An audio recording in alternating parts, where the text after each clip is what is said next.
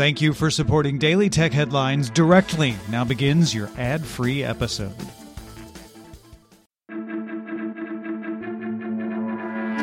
These are the Daily Tech Headlines for Monday, April 5th, 2021. I'm Rich Straffolino.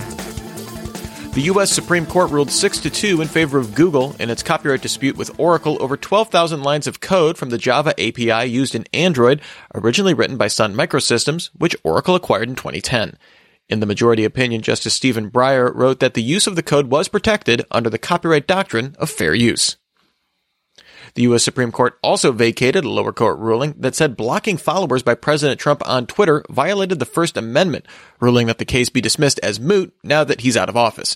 While not ruling on the merits of the case, Justice Clarence Thomas wrote in a concurring opinion that we will soon have no choice but to address how our legal doctrines apply to highly concentrated, privately owned information infrastructure such as digital platforms.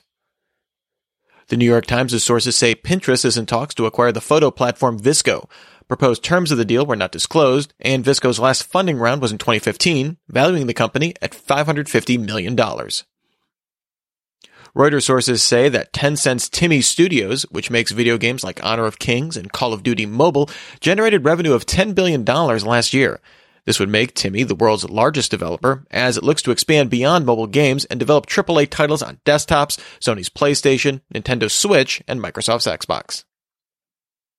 Russia's state communications regulator Roskomnadzor announced its slowdown of Twitter, which began in March for failure to delete illegal content, will be extended through May 15th.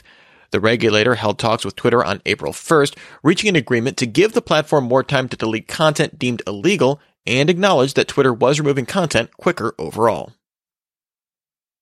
President Biden's $2 trillion infrastructure proposal calls for investing $100 billion in broadband expansion and $174 billion in electric vehicles, including upgrading factories and grants for state and local governments to build 500,000 chargers by 2023. It also provides for $180 billion investment in technology R&D and $50 billion to fund semiconductor manufacturing and research.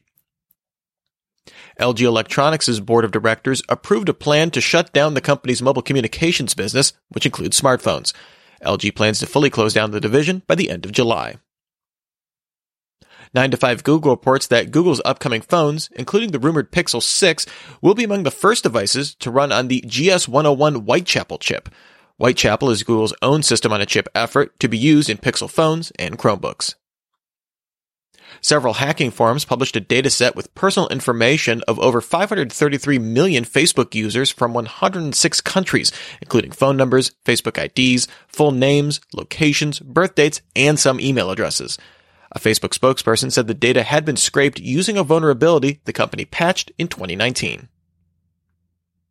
GitHub is investigating abuse of its event-based GitHub Actions tool to mine cryptocurrency, believing it to have begun at least as far back as November 2020.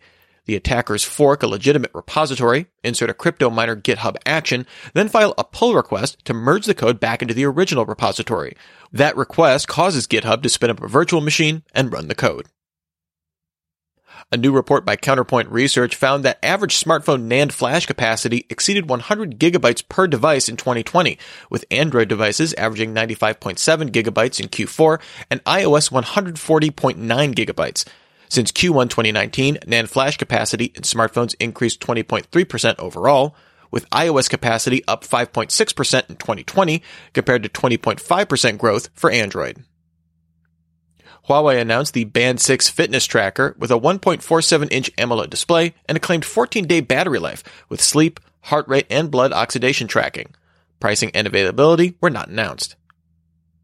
Google began rolling out its integrated workspace Gmail redesign to free users, which adds chat messaging and the ability to join rooms with the existing Google Meet integration. Users can now opt into early access to the redesign on the web and on Android apps.